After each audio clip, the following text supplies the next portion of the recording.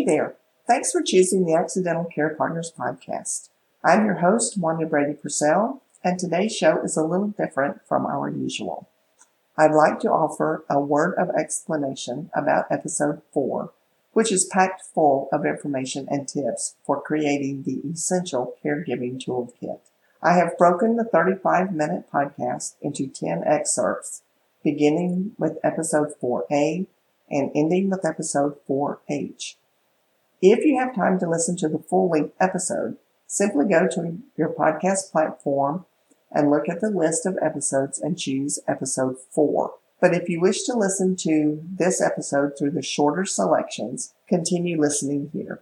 I do recommend that you listen to all 10 in the order that they are listed so that you get all the valuable information you will need to build your essential caregiving toolkit. This short selection is titled Episode 4C. It is the third excerpt and will focus on pulling together a list of all the physicians, pharmacies, and medications for your loved one. So Section 2 of your toolkit will contain a list of physicians, and you will include their office addresses, phone numbers, and their medical specialty. I would fill in this page beginning with the physician that your care receiver sees most frequently. Then list others in the order of medical priority. Continuing with the example of my dad. The first physician listed would be his primary care provider, who actually had the specialty of a family medicine practitioner. And then I would list his cardiologist, his dermatologist, and then his eye doctor.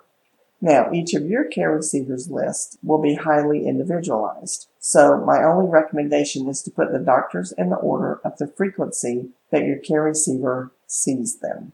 This template will hold the information for 7 physicians, but if you need additional spaces, simply print as many pages as you need. And following that is Section 3 in the toolkit. And this section is dedicated to medications and pharmacies. If you use multiple pharmacies, I suggest you use a separate page for each one, and then list the medications that are purchased under the appropriate pharmacy. If you use a mail order pharmacy, then give them a page as well. There are spaces for 10 medications on a page, and each space will contain the medication name, the dosage strength, and what times the medication is to be given.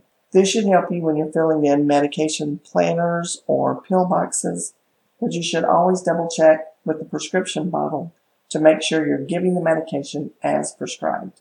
Pay close attention to those medications that are not given on a daily schedule, such as every other day or weekly doses. And again, if you need additional space, then print more pages, but be sure to carry over the name of the pharmacy to the second page. I suggest using different highlighters to highlight the pharmacy names just to make it easier for you to find what you need. The next excerpt will focus on observations or questions and answers for the next doctor's visit.